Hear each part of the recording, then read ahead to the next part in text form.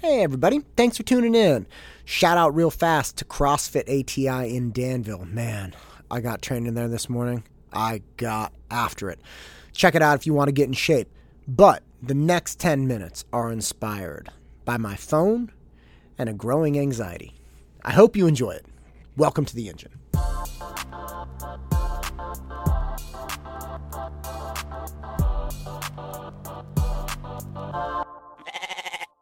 I have an iPhone, right? Pretty much everybody has an iPhone. And my iPhone storage, oh my God, it's starting to fill up. Now, mind you, I have 5 gigabytes of iCloud storage. And it's kind of like, that's a lot of gigabytes. When I was growing up, we got a computer and it had like 16 megabytes of memory. And we thought that was insane. And you could do everything with it. You could do taxes on it. You could engineer with it. You could do anything.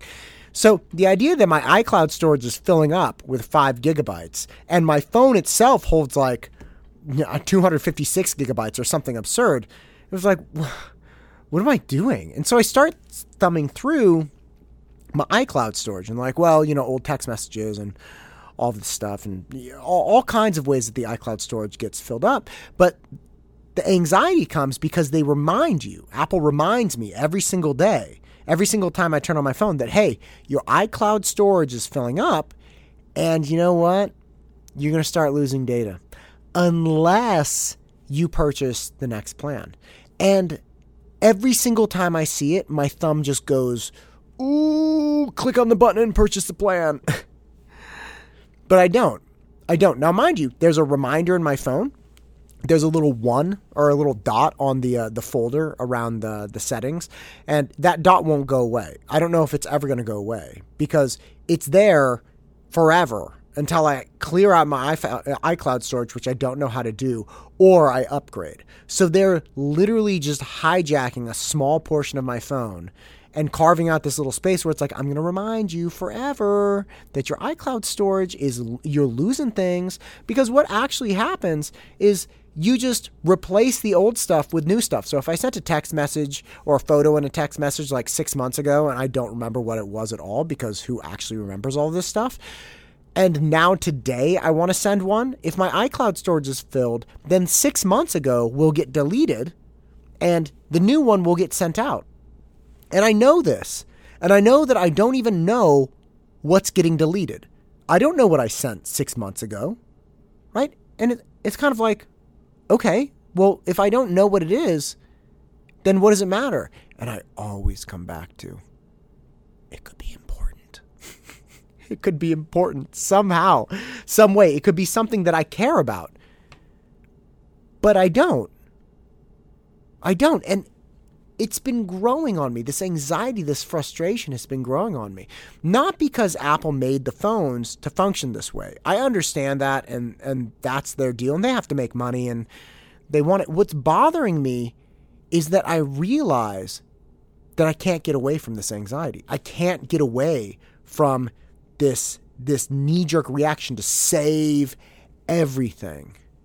And I've been thinking about this a lot, and it's kind of like, why is this here, right? Why is this in my head? Why is this a behavior that I'm exhibiting? And it's a very interesting concept because we weren't even able to record audio until, 100 plus years ago. Not that long ago. I can't remember. It was like 1908 or something is when the first video and audio came out. Because they had these audio tracks. Well, that's the first time a movie, right? So they had this film reel, and they made a guy who also made a little recording. But not long before that, we came out with the first ability to record like a record or things like that. So we haven't had the ability to record things for that long. And for the longest time, it was really expensive to record video and audio. I remember I have adopted siblings that I love, and when they were young, we had this. My dad got this little video recorder. And it was amazing because he got this super fancy little handheld one, not one that you needed for like, you put up on the shoulder with VHS tapes in it and everything. He got this little handheld one. I don't remember what the memory was in it, but he would record things. And it's interesting to consider because those old recordings, people almost never watch them. right? Like the big reels that people would record things on. There's that wonderful scene from National Lampoon's Christmas Vacation where Chevy Chase is stuck in the attic and he finds this big box of old movie reels and he starts watching the movie reels and, enjoying the sights from previous Christmases. But they were in the attic, covered with dust, right? And he watched them and he was so happy that he was watching them in that moment. He's like crying watching these old Christmases where he got like a sled and his old uncle like hit him in the head when he was trying to open a present. But they were in the attic. He didn't even know they were there, covered in dust, just taking up space. And it has occurred to me at this point that our ability to record things and document things has taken over our life to the point where not only are we worried about losing things we have recorded, right, as I am with my iCloud, but we're worried about not capturing every single moment that goes by.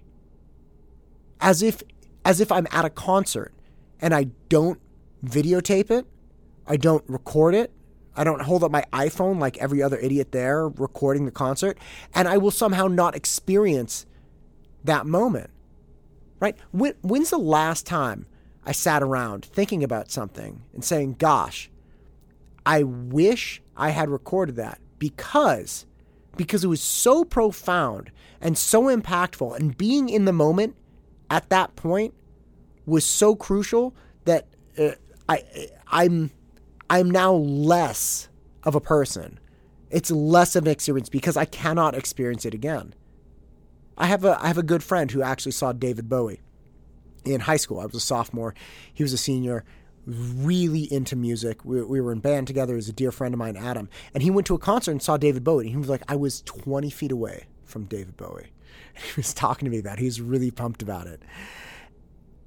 And that was when I was in high school. We didn't have cell phones and stuff. So Adam, my buddy, experienced David Bowie in that moment. And I know Adam, and I don't think now, if he were able to see David Bowie, that he would whip out his phone and record him. But a lot of people there would. And I keep coming back to, like, was Adam's experience with David Bowie less than because he didn't record it? Right? Like, would the experience be the same watching it on his phone? Right? What's better? That he was 100% there with no distractions, experienced this thing, and he has that memory in his head? Or he remembers recording the concert when he was 20 feet away, and then he gets to watch it on his phone. This horrific, crappy audio, tiny video substitution for the real life thing. I know all of this. I know how absurd all of this sounds.